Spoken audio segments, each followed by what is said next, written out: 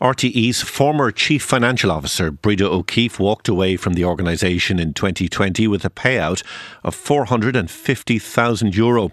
The figure emerged at an Oireachtas Media Committee hearing yesterday when RTÉ's Director General Kevin Backhurst was scrutinised by TDs about the exit package. The chair of the Public Accounts Committee, Sinn Féin TD Brian Stanley, has said that Ms O'Keeffe has a moral obligation to pay back the money, claiming it was clear that the package did not go through proper scrutiny. Let's talk now to our political correspondent, Paul Cunnningham. Paul, arising from that hearing yesterday, what did we learn that was new?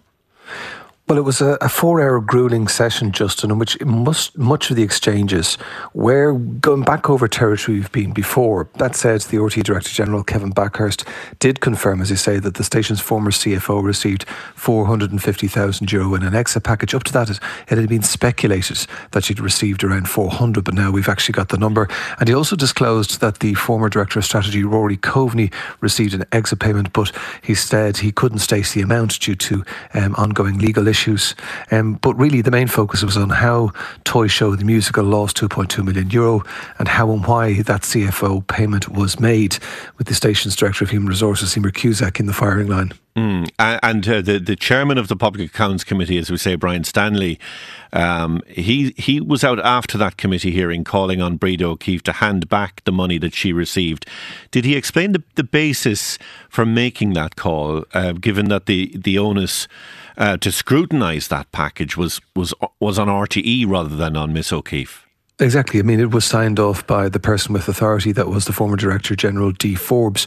But Mr. Stanley's view, he said, was anchored in the fact that proper procedure wasn't followed, in that the payment wasn't signed off by the Executive Board. And he also suggested that effectively as a result of that, Ms O'Keeffe had a moral obligation to hand it back. He also suggested that Ms Cusack should consider her position, given that she didn't ensure the procedures did apply. But it was notable, however, that Mr Backhurst, the current Director General, stoutly defended Ms Cusack at committee, and so any change in her position seems unlikely. What did Emer Cusack tell the committee yesterday? Well, what she said was that there were occasions where she had concerns in relation to this payment, that she'd raised it with D. Forbes, and Miss Forbes had said, given her an instruction that this should follow, this should continue. And she said that she felt that at that time she should have raised more questions. She also accepted responsibility for a letter which was sent to Breda O'Keeffe and stated that the issue had gone to the board when this hadn't happened, and she described this as an administrative error, something which people like Sinn Féin's Imelda Munster picked up on, saying this was something she was duty bound to deal with and to raise it, and she didn't do that. So it did become quite tense, but nonetheless it was notable, as I said, that the Director General backed her to the hilt. As you mentioned as well, Paul, the former RTÉ Director of Strategy, Rory Coveney, also received an exit package from RTÉ, but the figure for that was not revealed. Is there likely to be further pressure on RTÉ to reveal the scale of the exit packages for other people, including Mr Coveney? Yeah, I mean, Mr Backhurst said that Mr Coveney had a conversation with him, I think it was sometime around July of last year, after the whole controversy had blown up in June.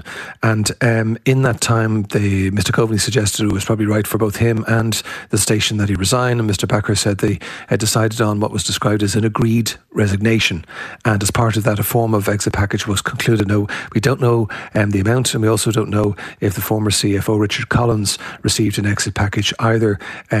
Time again, Mr Backhurst said that it wasn't just up to him to give out information like that. There were legal constraints, and he could face another legal bill if he gave more information than he was allowed to do. So the pressure is certainly on from the committee. They're not happy. They want to know the details.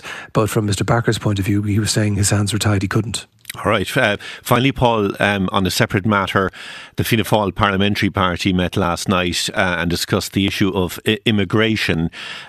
Briefly, can you tell us what concerns were raised there? Yeah, this was a discussion which had been delayed just due to other issues, and it came up yesterday, and one of the deputies who was leading the charge was Deputy Robert Troy, and he said that while the Irish population had been very generous, that communities and tourism were under pressure due to the numbers coming in, and he said there had to be a streamlining of procedures. Now, he accepted that that had happened in recent weeks, and that needed to continue, but there was this sense in the parliamentary party, because his position was backed by many other deputies, the concerns which had been raised by Fianna Fáil deputies had not been taken on board, and if they had, maybe this crisis wouldn't have been as big as it is now. All right, Paul, thank you very much. That's Paul Cunningham, our political correspondent.